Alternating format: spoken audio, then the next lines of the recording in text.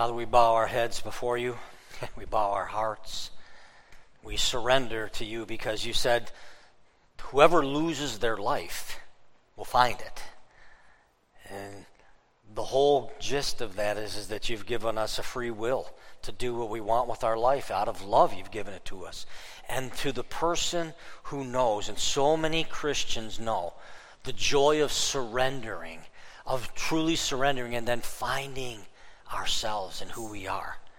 So by your Spirit today, prepare our hearts to surrender who we are so that you can find who we are and we can find who you are. This is the greatest experience in the spiritual realm that we can have, to have you and your presence in us, inside of us. And that's who we ask, and that's what we pray for today as we surrender in Jesus' name. Amen. Amen. A couple of quick announcements. I'm going to give one, and Kathy's going to come give one for Bible studies. You got the first graphic up there for me, Todd, for the September to remember. The two graphics in blue there is mine. Thank you very much, sir. So you got a letter on this. If you didn't get a letter, somehow or another, we don't have your address. So please, if we don't, say something to Nancy. But the month of September, we're trying to build the kingdom, and we have this series that we're doing all the way through. One of the Sundays, we're going to be actually having, some surprises and things like that. But just so you know, for VIP Sunday, we're putting together a VIP package, a gift bag, for anybody that you bring to church for the first time. My daughter works for the Cleveland Indians. I have a box full of Cleveland Indians paraphernalia. Kim, no, you can't have any of it, sorry. She'll be looking for any leftovers or whatever. We have somebody who works for Pepperidge Farm. We're going to put some Milano cookies in there, maybe something, other tools and different things like that. Some people have come forward and said they'll do some things. So please help us the following week then break the record attendance. And our record attendance here is 195 other than Christmas or Easter. So we're going to break that record. We got some thoughts on what we might do to encourage and to have some fun with that. So please be prepped and ready for all of that. All right, take it away.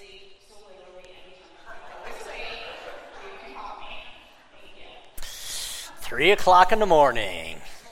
Kathy, I want to thank you again also. The job that you do as our Director of Adult Discipleship has really strengthened and grown our program at both of our churches. So give her a round of applause. All right? And if I know Kathy, much more so than you applauding her would be if you signed up to be in a Bible study. That's not going to just make her happy. That's going to make Jesus happy. Ask yourself the question, why wouldn't I be in Bible study?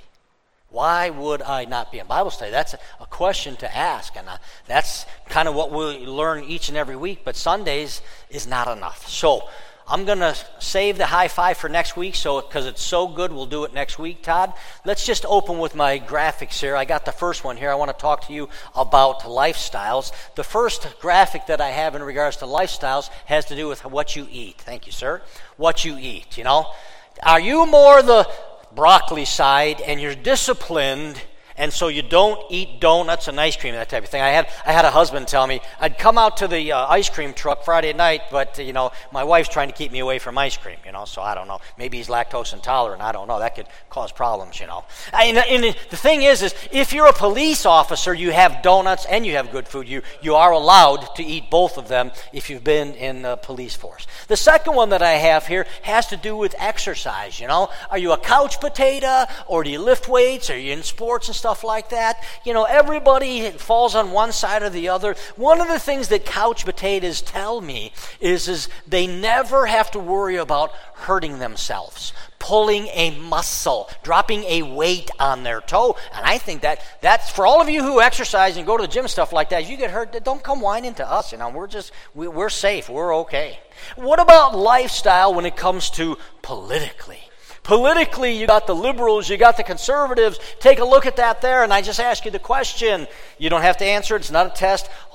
You figure it out for yourself. Which side are the liberals and which side are the conservatives? You have a lifestyle. I have a lifestyle. There's certain different things, I'm not talking today about the lifestyles of the rich and famous. I'm talking about Christians. You also have a lifestyle, spiritually speaking. We're talking about Bible studies. It's not our idea. She read 2 passages of Scripture. You get a chance to grow. You get a chance to learn. You get a chance to ask. Folks, isn't it amazing? Wouldn't it be awesome to have a job where you just show up once a week? That's what people think of church. I show up once a week. Bible study. Be involved. Get involved, What's your style? Today, the 3rd week, we're learning from this old man. He's a great life coach. His name is John. He had a great life coach. His name was Jesus. He walked with Jesus. He's 90 to 95 years old. He wrote 5 books in the New Testament. Do you think if he has something to teach us today, we should listen? I would think so. And I have some of that information in there. I've been telling you one of the key words is know, in its various forms. You see the word know, knows, or known. I counted 41 times. You know why that is? Do you know how many people you run into that are not Christians and say, you can't know this, you can't know that? And he had the same problem. He went through the same problems in church. Can you look at me? And I want to talk to you about lifestyles as found in 1 John, the 3rd chapter. You have to have your sermon notes or you have to pull out your smartphone, but you really need your Bible. Pull out your Bible. Make sure you have your Bible with you. If you don't have your Bible, we have them free. This past week I had lunch with a gentleman coming to a Lifeline, and he said, I don't know which Bible I have. And I said, we have one for you free. I gave it to him today. You need a Bible? There's one free. We paid for it for you. Number 1 is the motivating factor. Everybody knows that a life coach uses something to motivate you, something to help you say, this is how you treat people, this is what your work ethic is like, this is what you do in your diet and your exercise and everything. There's something that's got to motivate you, and it's the same thing spiritually. Number 1 in your notes, it's motivating factor, but look at verse 1. See what great love the Father has lavished on us, that we should be called children of God. How's that for motivation? And that is what we are. The reason the world does not know us is that it did not know him, meaning Jesus Christ. Now, I don't know when the last time is that somebody lavished something on you, lavished love on you, something other than your dogs or your cat, that love you unconditionally, that lick you and care about you, whatever. Honestly, they could care if you're a terrorist or an ISIS terror. They could care less who you are. They're going to love anybody. The word lavish, it literally means to bestow something in generosity and extravagant quantity upon us. The love. When's the last time somebody lavished something on you? And the question is who was it? Because John says, here's the motivating factor for you Christians. The love of the Father's been lavished on us, and it means that the Father has given us something for our own advantage. For our own advantage, not for his. And what is that wonderful gift? That you could be called children of God. Not just somebody out there in the world, not just somebody.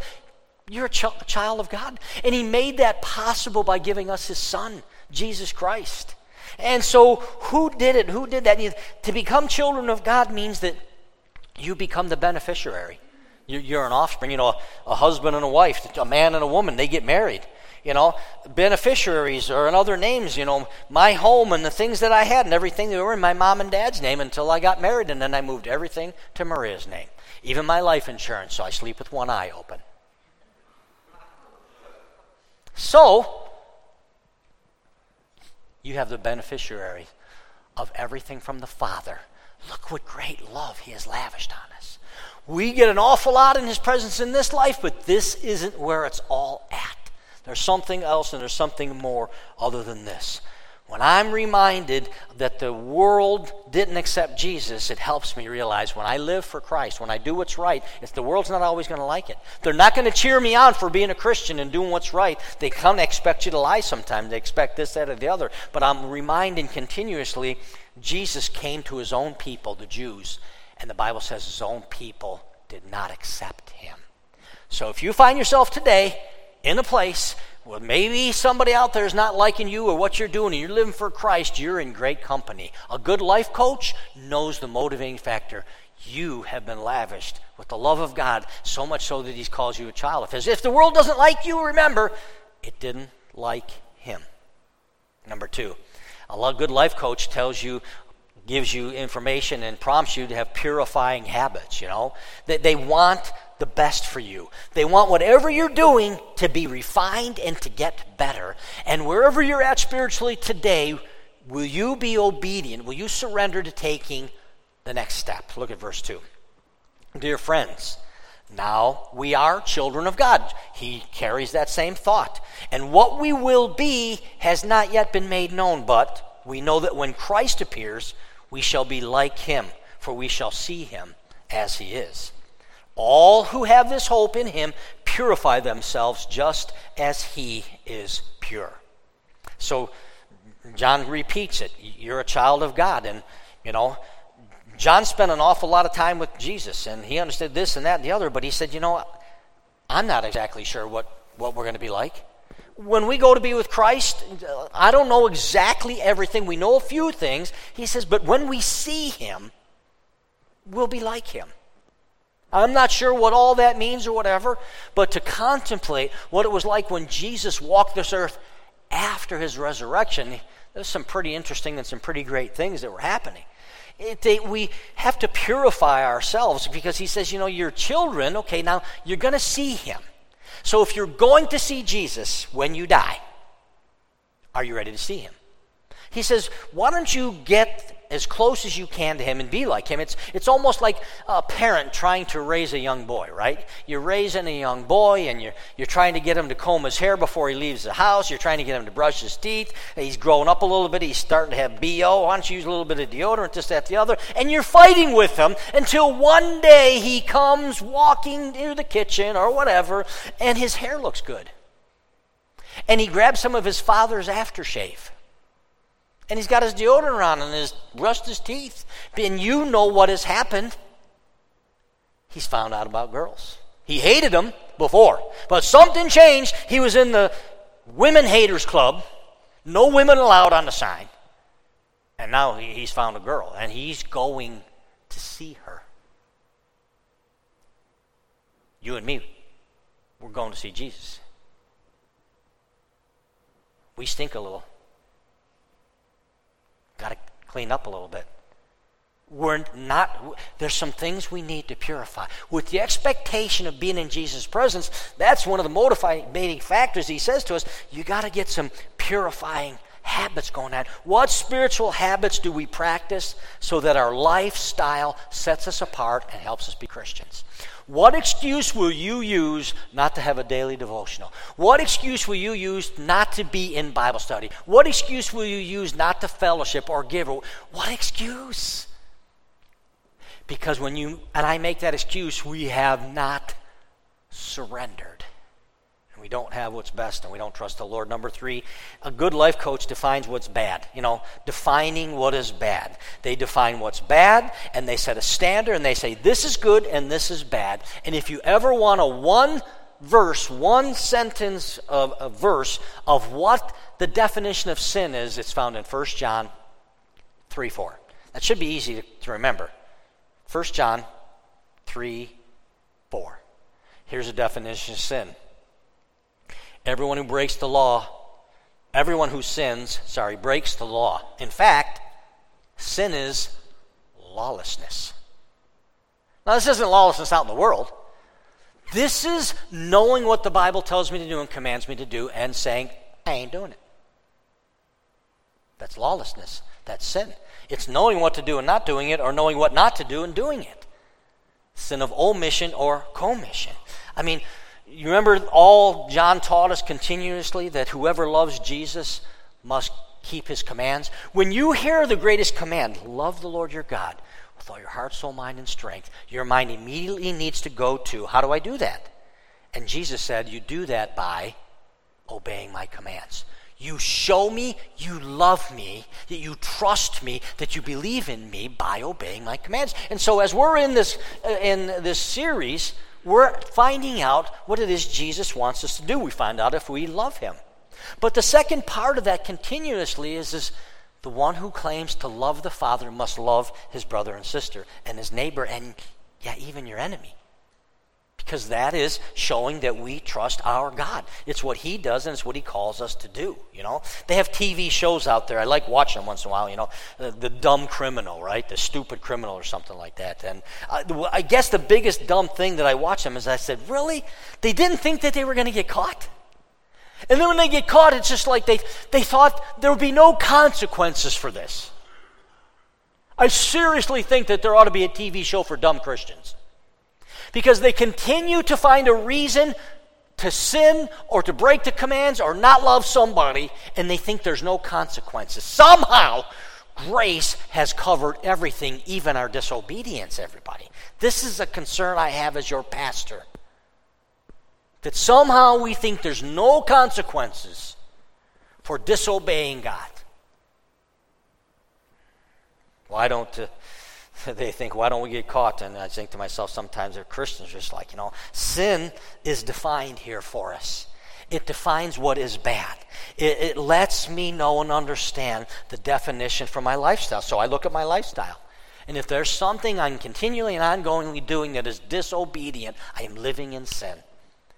And now it's time to switch gears and stop it and go to the Lord and get victory over it. Number 4, removing toxins. A good life coach teaches us that there are things in life that are toxic to us. There are things in life that are toxic. Things you stay away from. Look at verse 5. Spiritually speaking, John says, but you know that Jesus, He appeared so that He might take away our sins. And then He uses this phrase, underline it, in Him. And in Him is no sin. None of us have a problem with that phrase. But watch how He takes those two words and He uses it for you and for me. No one who lives in Him keeps on sinning. No one who lives in Him keeps on sinning. No one who continues to sin has either seen Him or known Him. See, a good life coach, they hound us about things that are poison to us. And John, man, he is hounding us in this entire book about Evan. Stay away from sin. Get away from it. Go after it. Repent of it. Get victory over it. Sin is poisonous to our spiritual life. It's poisonous. You know, good parents never allow their children to wear them down. When you say, hey, did you do your homework today? You ask me that every day. And you just basically say, and I'm going to ask you every day. Don't be the type of parent that says, well, okay, I won't. You hound your kids. Where were you tonight? You were supposed to check in. Why didn't you? You tell me that all the time. Don't you trust me? I don't trust you.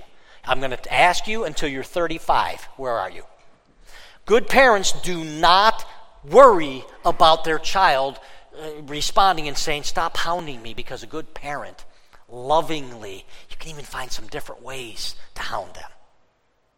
A good parent does the exact same thing that a good life coach does, and they are honest all the time about the toxins in our life. John sees what great love the Father has lavished on us, that we should be called the children of God, and 4 times there he uses the word sin in some way, shape, or form. And he says, if you've seen Him, or if you claim to be a Christian and you keep on sinning, you're lying to yourself. You haven't seen Him. You don't know Him. Our lifestyle is to be without sin, so get the toxin poisons out of our life. Number 5 is other voices. A life coach knows that when he teaches you something, there's going to be somebody else that thinks they're wiser or smarter or whatever it is, and they're going to tell you, you don't really need to do that. You can do this. I've done that. There's going to be other voices, and if you are a Christian, there are definitely other voices in your life. Look at verse 7. Dear children, look at the loving approach this old grandpa takes. Dear children, do not let anyone lead you astray. Do you know the easiest people to deceive? You know, I tell you this all the time. People who don't think they can be deceived. Don't let anybody lead you astray. The one who does what is right is righteous just as he is righteous. Do you understand what that says? There are people that teach you can't live without sin, and yet Jesus says the one who does what is right is righteous just as Jesus is righteous. He compares you and I once again. Jesus didn't sin. In him was no sin. I don't want any sin in you. And in regards to your living your life, you have to understand there's other voices that are trying to lead you astray. The one who does what is right is righteous. But then he says, the one who does what is sinful is of the devil, because the devil has been sinning from the beginning. The reason the Son of God appeared was to destroy the work of the devil. And not just to destroy it on earth, but to destroy it in my life. To destroy that sin in my life. Here's a simple test. Am I living right? Am I living what is right and righteous? You ought to say, I'm a righteous person. You ought to do what's right. And if you slip up and if you don't, you have an advocate with the Father. Go to him, confess, repent, but then get back right, because he can purify you. The second test is, hey, Evan, am I living in sin? Am I living like the devil would and claiming that I know him? A life coach, he won't let us claim that we're doing good when we're doing bad, when we start listening to other voices, you know. Pastors constantly battle over the voices that their congregation hears. We battle over the congregational voices in the books that they read, the TV preachers that they watch, the radio stations that they listen to. And so, I say to you, this is the gospel according to Jesus Christ. John wrote it, but it's from the mouth of Jesus. And so to make sure we're not listening to other voices, we go to the Word of God. We go to the Word of God, and you check out if what I'm saying is true. Christians, there are other voices that are trying to tell you that your lifestyle should include sin every day in word, thought, and deed. And if it does, I'm telling you, there are consequences, and my biggest concern for your consequences is you think you're safe, and you're so far from Jesus because you're living constant sin. Somebody's told you a lie, and here the Word of God is plain. That's my concern as your pastor. Number 6. You don't have to do this alone, everybody. You think I've tried and tried, I understand that. Here's the helper. You know, a life coach doesn't just tell you what to do. He's showing you what to do. He's helping you what to do. He's giving you examples of what to do. He doesn't just talk. He's there. He's helping you. And the awesome, most wonderful thing about being a New Testament Christian is the helper. Look at the different phraseology that John uses to describe the helper in verse 9. No one who is born of God will continue to sin, because God's seed remains in them. John uses the phrase, born of God, because he's the one that said you must be born again. And what he means is, everybody here is born of the flesh, of the water, but you must be born a second time. That's all it means. That's John's favorite picture word, born of God. The Holy Spirit comes to live inside of us when we are born again. His seed, God's seed, remains in us. They cannot go on sinning because they have been born of God for a second time. He gives you this example. Verse 10, this is how we know who the children of God are and who the children of the devil are. Anyone who does not do what is right is not God's child, nor is anyone who does not love their brother and sister. He comes right back with the two greatest commands, and you already know how to live those out. How is it that we can live without sin? God has given us something nobody in the Old Testament had. I'm sorry, that's a mistake. Only chosen men or women had the fullness of the Holy Spirit. In the New Testament, everybody, men and women, young and old, the Holy Spirit has been poured out. He is your helper, to go beyond, to come alongside, to help you with your free will, to give you wisdom and insight, to have the Scriptures help you to live the way that God expects you to live. We all need someone in this life, and you and I need the Holy Spirit. If you've quenched him by sinning, you must get right with God, and he will come back in his fullness. We all need to take a look at our lifestyle. Hey, Evan, what's your lifestyle? That we kind of know whose we are by looking at what I do and how I live.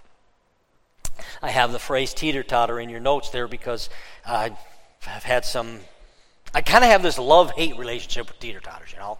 I can remember so clearly getting on a teeter-totter as a kid and enjoying a teeter-totter back and forth. And I can remember so clearly the first time some punk was on with me, and when I got to the top, he slid off the back, so I went bam and slammed that down. Some of you are shaking your head, and then being the punk that I was, I did it to others. Wish I could say I didn't, but I confess, And so if the teeter-totter whole situation is going to work, it's going to work because two people play the game right. And if I read my Bible correct, Jesus is on one side of the teeter-totter, and I'm on the other side. And so are all of you. And the only way that the teeter-totter works is if God does his part. And he always does his part. You can always count on him. But page after page in the scripture tells me, Evan, you have a free will and are loved, and you can choose. You can choose to surrender or stiffen your back and say no. The only way Christianity works, the asterisk in your notes, is it's a two-way street, just like a teeter-totter. Christianity is a two-way street. I warn you that there are many Christians who don't believe this, but God sent his son and because we were deprived and we needed the Lord Jesus Christ. He calls you of your own free will to repent. And when you repent, he comes. And now, on page after page in my Bible, as I read it, as I'm in Bible studies, as I'm doing my daily devotionals, God is telling me, you got to stay on your side, you got to do what you got to do. If you think Christianity was only a one-way street, then that would mean everybody would get saved. Jesus died for the sins of the world. Everybody's saved. But there's another story. There's always the condition that what I must do. God calls people with a free will to come to him freely. So as the worship team comes, I want to open the altar this morning, and I want them to sing the song I Surrender again, because it just may be that you or I might need to spend a little bit of time at the altar today. The altar is such a wonderful place to get close to Jesus Christ. Look at verse 21 and tell me if you don't think Christianity is a two-way street. Let's look at it with me. It's in your notes. Dear friends, if our hearts do not condemn us, we have confidence before God, and we receive from him anything we ask, because we keep his commands and do what pleases him. Do you see that? We have what we ask, we keep his commands. It's a two-way street. It's not for those who God doesn't hear their prayer and give them what they want, but for those who don't obey him and keep his command. Look at verse 23. And this is his command, to believe in the name of his Son, Jesus Christ. That's what I'm supposed to do, and to love one another as he commanded us. The one who keeps God's commands lives in him, one side of the teeter-totter, and he in them.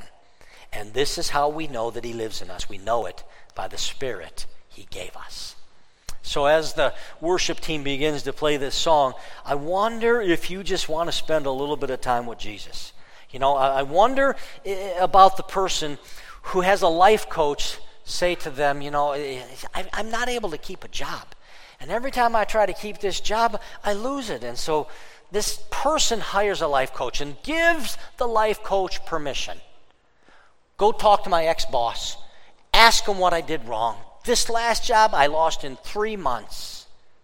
So the life coach goes and he talks and he comes back and says, well, your employer said, you're not a team player. You don't get along with everybody else. The other thing it says is you're not showing up on time for meetings. And when you are in meetings, you kind of brag on about things that you think you know, but we all know you don't.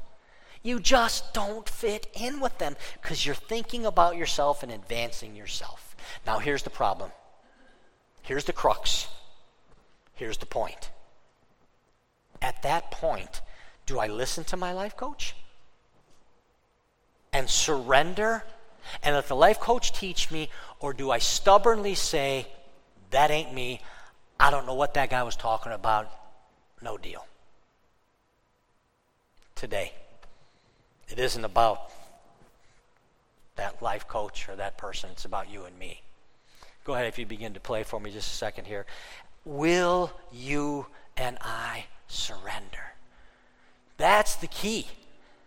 You know, what do I need to surrender at the altar today? What is it, the one thing that I was here today and, man, you're so afraid of what everybody's going to say and everybody's going to do, and you could realize that Jesus calls you to surrender, and he will lovingly put his arms around you, lovingly forgive you, lovingly help you where you need help.